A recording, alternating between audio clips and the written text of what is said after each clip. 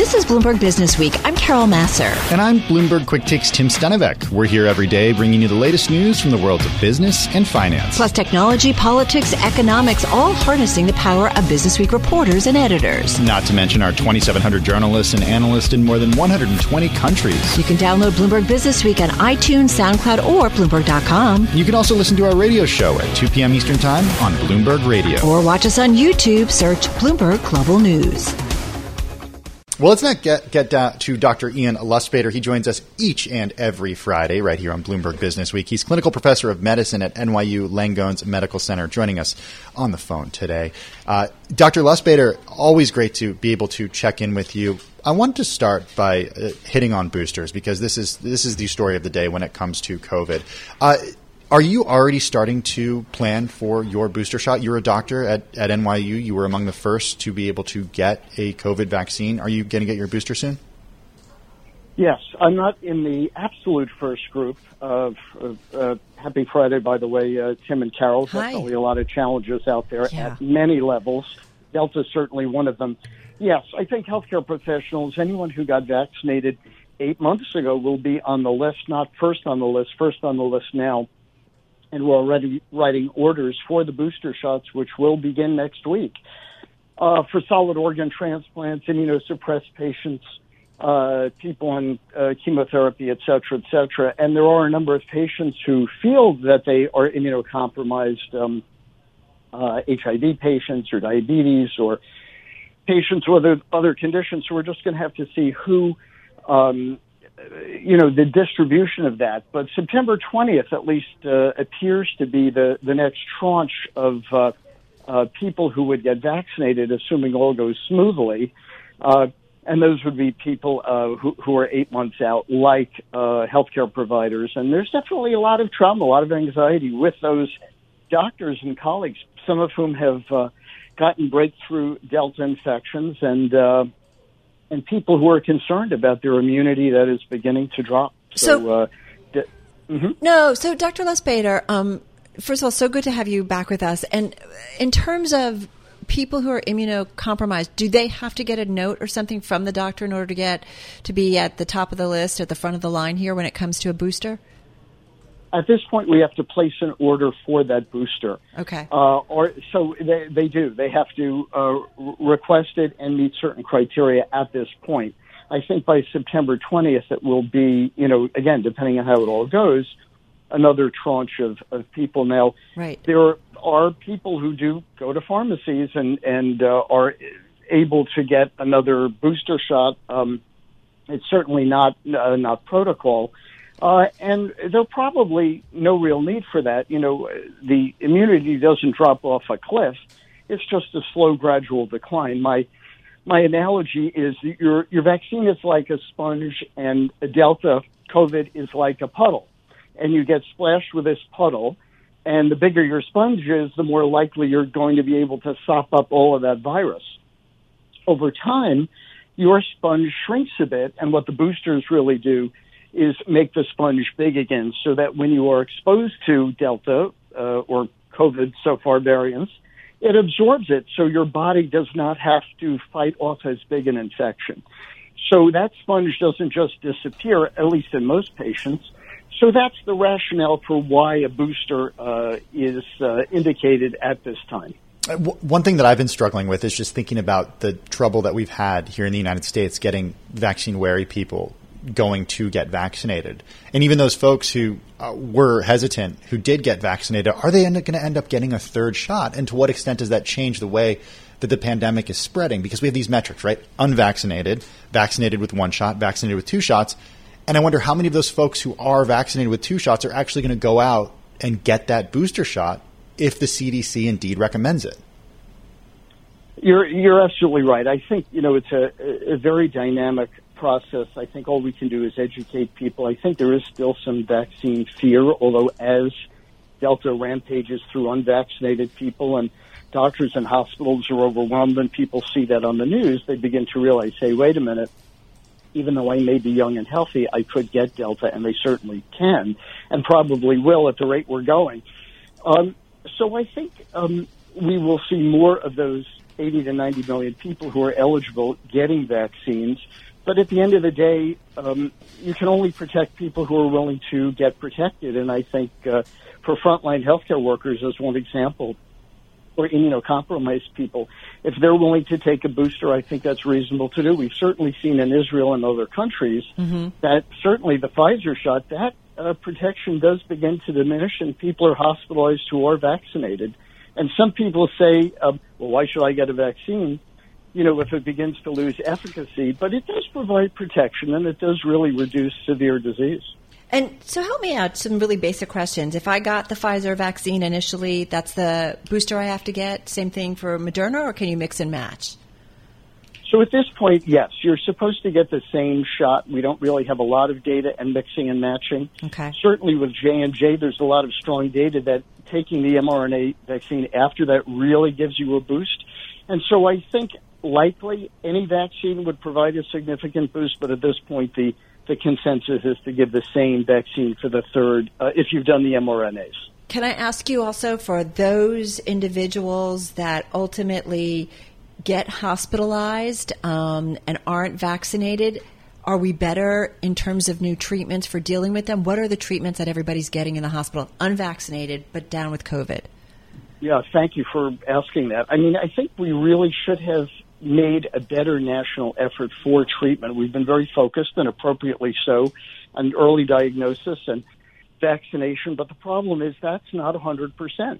And so we are still giving people steroids and blood thinners and monoclonal antibodies, which do seem to help, but we really should have made a better effort on antivirals and other medications, possible off-the-shelf medications that there's some studies on, and really been aggressive in doing those studies so that we can offer treatment to those 90 million people who are not yet vaccinated and who likely will get Delta. Dr. Lustbader, earlier this week we spoke to Dr. William Hazeltine. He's written many books, started companies, and his latest book is called CVPTSD, COVID-related post-traumatic stress disorder. And I'm wondering what you're seeing in the medical community right now, what you're seeing among patients who haven't necessarily gotten COVID or have recovered from COVID, but have some sort of PTSD related to the pandemic that we've been going through since March of 2020. Tim, you're completely right. I think we are underestimating the trauma to Americans. They were anxious and feeling vulnerable about Delta and COVID initially, confused about vaccinations or hesitant. I think what's going on geopolitically is I'm seeing patients over the last few days that are very anxious and upset about global politics. So I think we're seeing a lot of PTSD coming together and rattling a lot of America, and certainly the doctors who were on the front lines in the ICUs treating patients, watching them die because of poor, treatment availability at the time, and now seeing a surge of more cases. Everyone is really traumatized, even our frontline, doctors and first responders who you think of as calm no matter what. I think everyone is having a toll taken on them, and I think we need to acknowledge that. And, people look for guidance, and there are some conflicting data and mixed messages, which I think stress people out as well. Yeah, the toll, we definitely see it a lot within our community. Hey, Ian, thank you so much. Dr. Ian Lustbader, clinical professor of medicine at NYU Langone, on the phone in New York. Right now, cases are topping 210 million globally, deaths passing 4.4 million. You are listening to Bloomberg Business Week. Carol Master, Tim Stenovic in our Interactive Brokers studio. Got to say, when I saw this morning, I tweeted the story out with the line, "Now what?" It is today's Bloomberg Big Take. It's a most read on the Bloomberg terminal. It is in Bloomberg Business Week. It's about the methane hunters racing to change the course, Tim, of global warming. Well, joining us now is Joel Weber, editor for Bloomberg Business Week. He's on the remote from Massachusetts. Also in the studio with us is Zach Meider, projects and investigations reporter for Bloomberg News.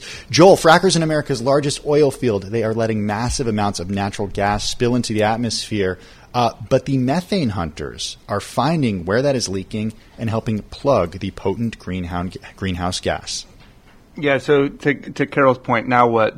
But there's a little bit of a hopeful quality to this story, which is that methane is terrible stuff, and it is leaking at unfortunate rates, but we now have technology that allows us to actually see where the leaks are, and we can actually, handle it and fix it. And, if we have the willpower for this, in not so long, we can actually eliminate a lot of this problem. But there's some key words in there that are going to be sources of tension in the years to come. But all this reporting goes back to Zach and his interest in methane. So Zach, walk us through how you kind of found out about this area of coverage, and then how you went about telling the story. Yeah, sure. I mean, what was special to me about this question about methane emissions is that it's really one of the big opportunities that the world has to make a difference in the pace of climate change quickly, because methane is only in the air for about 10 years. Mm-hmm. And so if you were to do something to radically reduce how much we're putting in the air, within a generation, you'd actually have a tangible effect on the pace of global warming. Something like a third of the warming we anticipate over the next couple of decades could actually be eliminated just by dealing with the methane problem. Well, so we always talk about carbon emissions. So give me some context, Zach, in terms of methane. How much are we putting out there? Because as you say, 10 years, that to me, I can get my head around that, and maybe how we could get ahead of it. Give me some perspective, though, how much we're putting out right now. Sure. So carbon is the biggest cause of human-caused global warming. Mm-hmm. It's the biggest chunk, but methane is the second biggest chunk, and it's responsible for maybe a quarter of what's happened so far. So it's really significant. And it comes from a lot of things. It's not like carbon comes from burning stuff, which we mostly do on purpose because it's useful to generate power or whatever. A lot of methane is like just kind of a byproduct. Cows burp it out. It comes from landfills. There's all these ways that it gets in the atmosphere. And one of the biggest is oil and gas. We've talked about it with food waste, that all of the food waste in garbage dumps, that creating methane. And so, Zach, what is the economic cost, not for the climate change, but the economic incentive for companies to take control of this? You have companies like BP actually blogging about this. That's right. So that's another exciting opportunity about methane is that in the oil and gas industry, the methane comes from natural gas that just spills into the air, most either accidentally or on purpose. And so that's a product that the companies could otherwise sell. So in many cases, if they plug certain leaks, they could actually get a positive return because they could sell more gas. And so there's a lot of opportunity there for relatively low cost or even profitable changes to plug the leaks. So, Zach, tell us about some of the characters that you discovered while you were doing this. The methane hunters. Yeah, the methane hunters, because that's where it gets colorful. Yeah, so I rode around for a few days in West Texas with Sharon Wilson, who's a true daughter of Texas, and she's got this $100,000 camera. She works for an environmental activist nonprofit, and she kind of drives around looking for oil wells that are spilling this stuff into the atmosphere, taking pictures and she's really funny. She loves to collect stories about her hostile encounters with oil field workers, who she always refers to as Jethro. And then we also spent some time with the folks at Environmental Defense Fund, who are kind of doing something similar to what she's doing, but they have a much more kind of cooperative view of the industry. They're trying to sort of find facts that are useful to help the oil companies actually clean up their messes.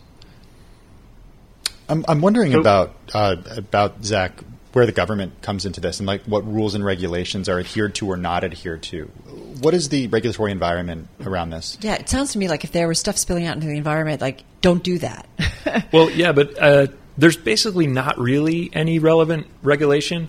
It's kind of a new thing just in the past 10 years that people have really focused on this issue. Methane isn't poisonous. It's not going to, kill your dog. And so, it wasn't, it's kind of like carbon. It's not something that we historically thought of as a pollutant until recently. And so all that we're seeing here, all the efforts that we're seeing in the Permian are almost all, they're private people like EDF doing the monitoring, and they're companies voluntarily trying to clean stuff up. But it really isn't being totally driven by a government crackdown.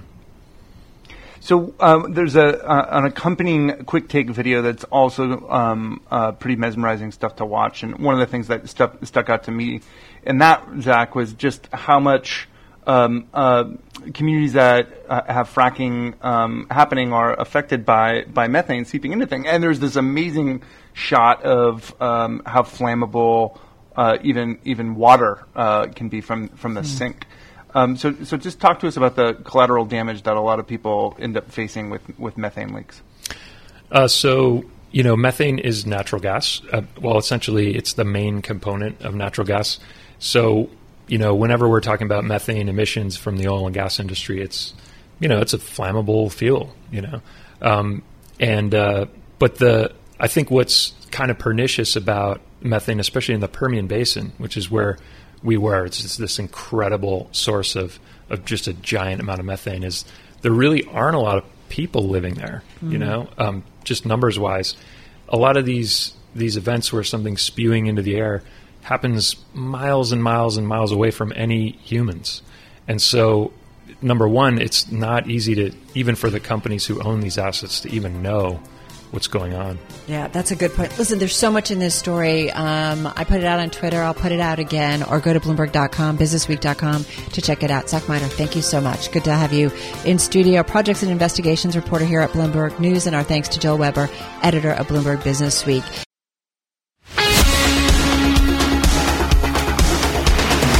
You're listening to Bloomberg Business Week with Carol Massar and Bloomberg Quick Takes Tim Stenovic on Bloomberg Radio. You are listening to the Friday edition of Bloomberg Business Week. What a week it's been. It has been a lot going on certainly the geopolitical front with Afghanistan, a lot going on in the markets, and we are continuing to watch China, as we've been talking about. Another day, another step in taming big tech. Overnight, China passing legislation setting out tougher rules for how companies handle user data. It's a move pushing forward its campaign to really curb big tech's influence. Dexter Tiff Roberts is a voice we've talked to in the past when it comes to what's going on in China. He's Mansfield Fellow at the University of Montana, author, former Bloomberg Business Week China Bureau Chief. His book, The Myth of Chinese Capitalism, The Worker, the Factory, and the Future of the World. We've talked to him about that. He joins us once again on the phone from Montana. Hey, Tiff, so good to have you here again on Bloomberg Radio. China, help us make sense of the big picture here. Okay, well, Carol, it's great to be back again. I think what we're seeing is obviously real efforts to rein in a tech sector that has been relatively unregulated. So we're seeing the efforts, as you mentioned, to put new controls on the use of data. There's anti-monopoly efforts that are happening as well. We see a tremendous amount of power in a few corporate hands in China when you look at the tech sector. But beyond that, there's a real ideological element to what's happening. And as we've seen now, and with the speech that the party secretary Xi Jinping made just a few days ago, a lot of it is tied up as well in trying to deal with growing wealth inequality and almost this perception at the top that having too much wealth is unseemly in some way. What is the end game for Xi Jinping? What is he and what does he want the Chinese Communist Party to accomplish here? Well, I think it's a tremendously ambitious plan to really create a new, I would call it a new economic model, what I've been calling politics in command economy, in a nod to back in the Mao days who came up with politics in command.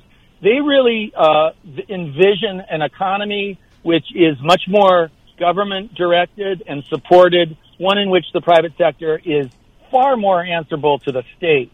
And yes, it goes about trying to make money and earn profits and satisfy shareholders like in the rest of the world, but also, very importantly, has a key role to play in the society, including, by the way, supporting the Chinese Communist Party. How do they do that, Tiff? I mean, how do they, a private sector far more answerable to the state, got that, it's clear, but how do you do that and then keep investors interested and comfortable about investing in Chinese entities? We've seen Chinese ADRs pull back in a big way here in the United States. We see Hong Kong in a bear market. How do you do both of those and do them well? Well, I think the easy answer is There is no answer. It's entirely possible that they can't pull this off, I believe. As you say, there's huge concern already in the markets about what they're doing. We've seen a whole series of founders of these tech companies resign in the last few months. We've seen, obviously, the markets inside China as well take a serious battering.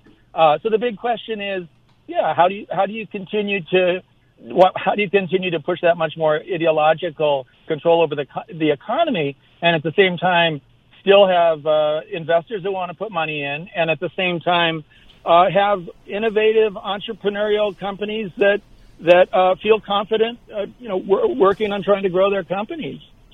Does it seem like the Chinese Communist Party actually cares whether or not Chinese ADRs do well in the stock market or Chinese companies are valued highly by shareholders?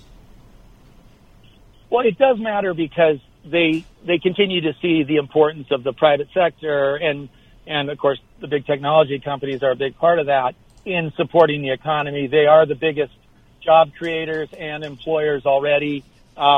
They should be, and they have been, the biggest source of innovation. So Beijing really does still want to.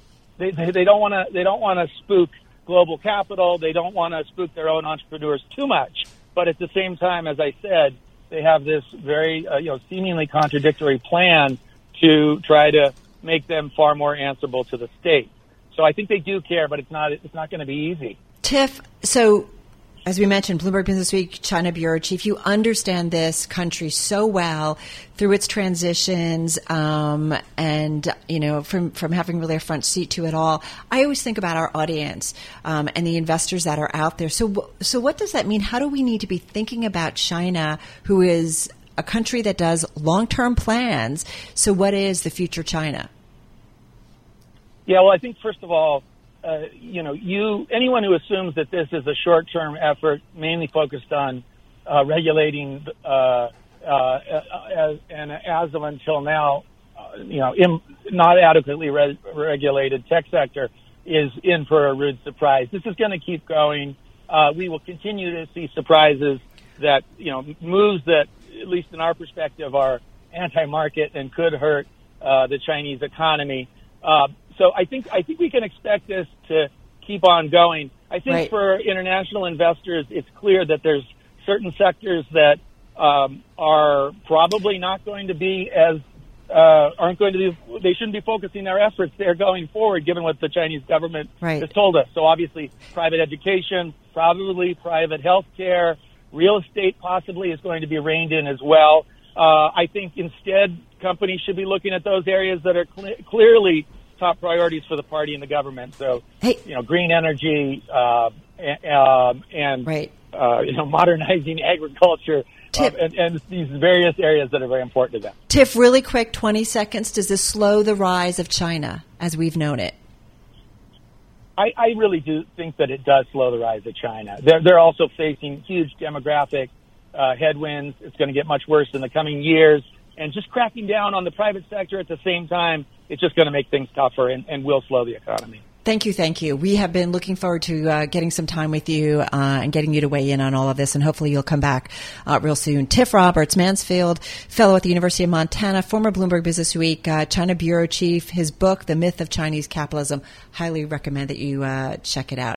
This is Bloomberg Businessweek with Carol Massar and Bloomberg Quick Takes Tim Stenovic from Bloomberg Radio.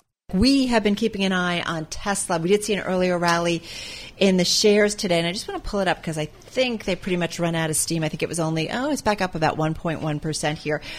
This was following the company's AI Day, where Elon Musk unveiled a humanoid robot to take over boring work. Yes, folks, it's Elon's world, and we are definitely living in it. Was it, though, an actual humanoid No. robot? It wasn't. Well, No. Joining us now to give us all the details from AI Day and why Tesla is doing this, and also what Tesla is thinking about when it comes to chips, is Dana Hull, technology reporter for Bloomberg News. She joins us on the phone from San Francisco. Dana, it's always great to talk with you, especially when we get to talk about Tesla. Let's just lead with Optimus here, because I think that's what everybody is talking about today. This is a humanoid robot. What does Elon Musk say it can do, even though he didn't show off a real version or even prototype of it? Right. I mean, to be clear, there was like a human dressed as a robot dancing on stage. I mean, it was like kind of hilarious. Sort of sentient robot. I mean, Musk made some points about, the need for universal basic income, the future of labor, how the robot could be trained to do sort of menial, boring tasks.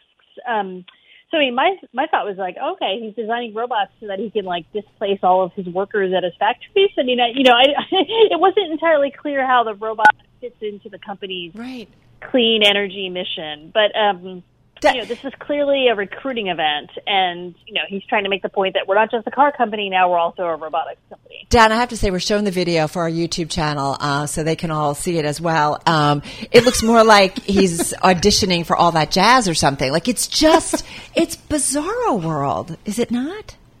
Yeah, and I think what's sort of sad is that, as an event, the event was actually very technical, and it really featured all of these engineers who were on Tesla's autopilot team talking about what they've learned as they've tried to improve their self-driving software and the challenges that they faced and their efforts to kind of design a new chip and a supercomputer and how they're training their neural networks and using simulation and have 1,000-person strong, data labeling team. And they had all these other people who were not Elon speaking, and it was really kind of a cool thing to see, other people on stage talking very in depth about what they're working on. But then you had this robot come out, or this, fake robot come out that kind of stole the show. And so now everyone's talking about this, robot prototype and not the presentation. And I think he really sort of shot himself in the foot. I mean, if this was supposed to be the one more thing, it kind of took the thunder out of what they actually talked about during the technical presentation. Well, let's talk about some of that stuff, Dana, because as you and Ed Ludlow write, over the course of several presentations, Tesla highlighted the progress that it's making on semiconductors that have been designed in-house to power the brains used for its advanced driver assistance features. You guys write that if Tesla follows through on this and licensing its tech, it could end up competing with the likes of NVIDIA and other suppliers of chips to the auto industry. What's the timeline look like on something like this as auto manufacturers, in addition to many other companies, struggle to get their hands on chips? Yeah, well, I mean, there wasn't a firm timeline, but I think it's just part of Tesla's overall strategy of bringing everything in house. I think that instead of relying on suppliers for chips, they're trying to make their own, and they said and it's still far away from actually being in high volume production. It's not clear who's fabricating it, but just the fact that they're even doing it, I think, is exciting to people. And, and I mean, again, everything that Tesla does, Musk always kind of sets out aggressive timelines, and it takes a while for them to actually come to fruition. But, I think they were just trying to give a flavor to people that, like, listen, we're trying to bring all of this hardware in-house and do it on our own. Dana, how do you know this company so well? You know Elon Musk so well, and you've seen the promises, the things that don't happen, or the timeline that changes, then ultimately, bam, this is a car company that everybody else in the industry has been looking at and upping their game as a result. How do you kind of strategize or think about the news and that AI event yesterday into terms of what it will ultimately really mean for Tesla longer term? I mean, I think that Tesla's mission is to accelerate the advent of sustainable energy. And they have clearly done that on the car side because they are very, well known for making electric cars. They have pushed everyone else in the auto industry to make electric cars. But now they've kind of got mission creep where, they've got these energy products that they don't talk about that much, including the solar roof and the Megapack and Auto Bidder. The company's corporate website now features the big batteries for utilities.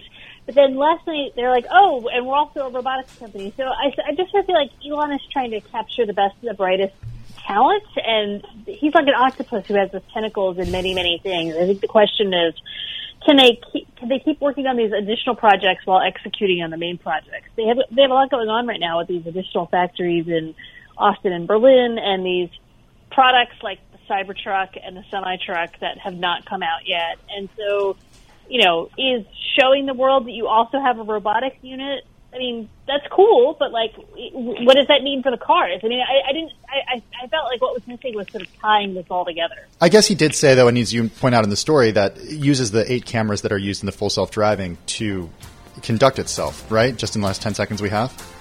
Right. Yep. There is a bigger vision there. I just don't know if it was super articulated. Right. Totally makes sense. Dana Hull, technology reporter for Bloomberg News, joining us on the phone from San Francisco. You can follow her on Twitter at Dana Hull as well. I'm driving in my car. I turn on the radio. How about you let me drive? Oh, no. Who's gonna drive you home? Honey, please, I'll do the driving. Drive on. Excuse me, I want to drive. Just drive, baby. It's the question that drives us.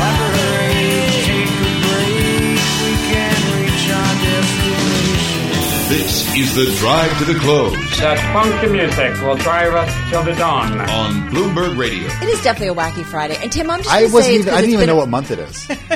You and I are like, what? Counting on fingers. It's August 20th. We are counting. Who needs a calculator? We're counting on fingers. If I count on my fingers, I would have to count higher in terms of those major market averages. We heard Doug just talk about it. We are, Tim, near our best levels of the session. We certainly are. Let's get right to the Drive to the Close with Prabha Ram, portfolio manager at American Century Investments. It has $240 billion in assets under management. Prabha, it's great to have you back on the show. How are you? Doing well. Thanks for having me. Help us make sense of the week that was, because if we take a look at where we are today, even though, and we just heard from Doug, the Dow, the S&P, and the NASDAQ are all in the green, and NASDAQ even higher to the tune of 1.2%. If we look at the last 5 days, we're in the red. The Dow's down more than 1%, the S&P 500 down more than half a percentage point. How would you characterize the volatility that we saw? Tim, I'm going to point to the University of Michigan Index of Consumer Sentiment. Now, that was a tough number. It was down 13.5% month on month, and actually looked the same as April 2020 when we were right in the thick of COVID and before anybody had been vaccinated. And I'd like to borrow something the chief economist of the U Michigan survey had to say, which is he called it a mix of reason and emotion. Reason because, yes, the Delta variant has been a concern, and what should have been a robust reopening has slowed down some on the margin. And so we're seeing some of that in the numbers. And then, of course, on the supply side, we have the chip shortages, labor shortages. We can talk about all those. And then the emotion aspect of it. People were exuberant about being able to get out and do their thing, get back into offices. And that balloon has been popped a little bit. So I would call this week, similar to what Richard Curtin called it, which is a mix of reason and emotion. People see the numbers. It's obviously not peak COVID, but, there are some concerns on the edge. Don't you feel like, Prabha, there is Main Street and then there's Wall Street? Because here we are at our highs of the session, and it feels like we are shrugging off so much once again. We have said, man, I wish I had a buck for every time we said dip buyers today and yesterday. So how do you rationalize that gap between what some people are feeling on Wall Street versus what some are feeling on Main Street?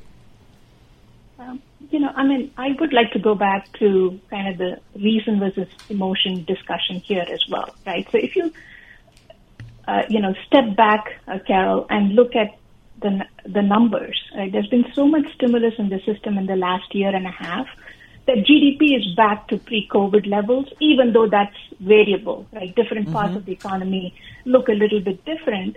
But then we've done that with 5.7 million lesser jobs. Now, for the people that had to step away from the job market, that's a negative. But then somehow, we've increased productivity. Maybe we just work better from home. Who even knows?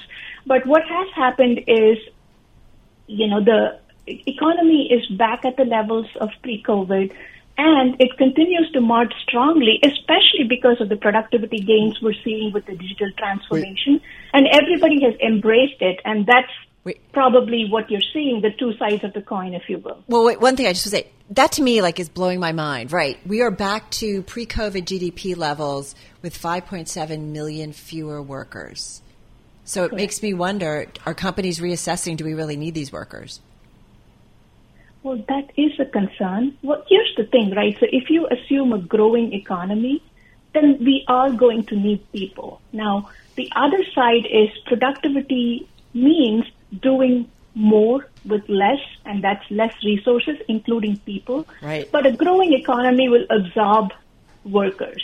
And we are seeing that this is variable. If you are a tech worker, they just cannot find enough experts in AI or machine learning. But then there are other parts of the economy, especially lower wage jobs, that are struggling. And then the other thing, Carol, that you and I can appreciate is school openings are variable, right? Kids go back to school, but then what happens is once they get there, if there is one COVID patient in the school, then the school shuts down. And that has become a problem, especially for women getting back in the workforce. And a lot of them have just sat out. It's a labor participation problem more than because there are plenty of jobs. People, companies are looking for people. It's just, some people cannot get in for some reason, and some people are just not, they're not qualified. Hey, Prabha, I want to go from macro to micro and get some of the stocks that you're keeping a close eye on and why you are bullish on those. Let's start with Square, the company just weeks ago announcing that it would acquire Afterpay for $33 billion. Why Square?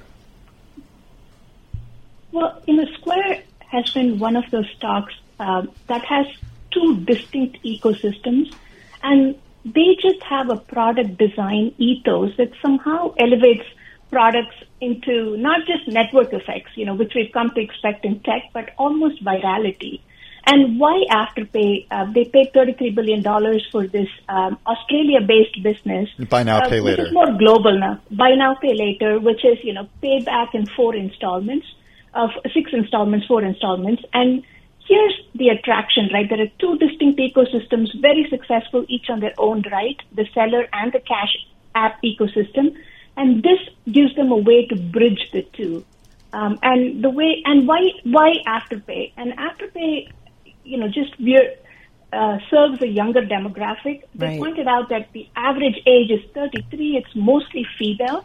And then they are also a marketing lead mechanism. So one of the stats that I saw that blew my mind away is that when someone comes in through the Afterpay app, the seller can expect 8 times lead conversion, compared to a Google search lead.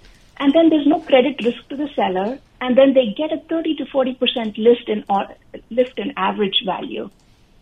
So, and then the consumers like it too because it's an app that opens up new merchants to them. So It's completely complementary as well. Get Square to go more international more quickly, and more importantly, bring the two ecosystems together. And with companies, that have a data DNA, that's just huge because they see every transaction, and there are so many other products that they can sell into this system. Hey, Prabha, just got about 20 seconds here. You also like Nike, well-known brand. It's up 18% so far this year. Just quickly, what's your thesis here? Nike, is a very misunderstood digital transformation play, and they picked up what's called a triple-double in 2017. I mean, sounds like an NBA game. So they said 2 times the innovation, 2 times the speed, 2 times direct to consumer. So this is basically an app play, a company that has gone from selling through department stores to selling direct to their consumer, and then having it so well done that they've really cut out the middlemen and 50% a third of their business. So that's the story there, and that's why it's appealing. Well, 2 names that are certainly familiar to our audience. Great to break it down with you and also talk some of the macro outlook here. Prabha Ram, she's portfolio manager at American Century Investments, and her fund, the American Century Focused Dynamic Growth Fund, is up just about 29% in the past 1 year, and it has consistently beat most of its peers in the past 5 years. Thanks for listening to Bloomberg Business Week. Download the podcast on iTunes, SoundCloud, or Bloomberg.com. And you can also listen to our radio show at 2 p.m. Eastern on Bloomberg Radio, or watch us on YouTube. Search Bloomberg Global News.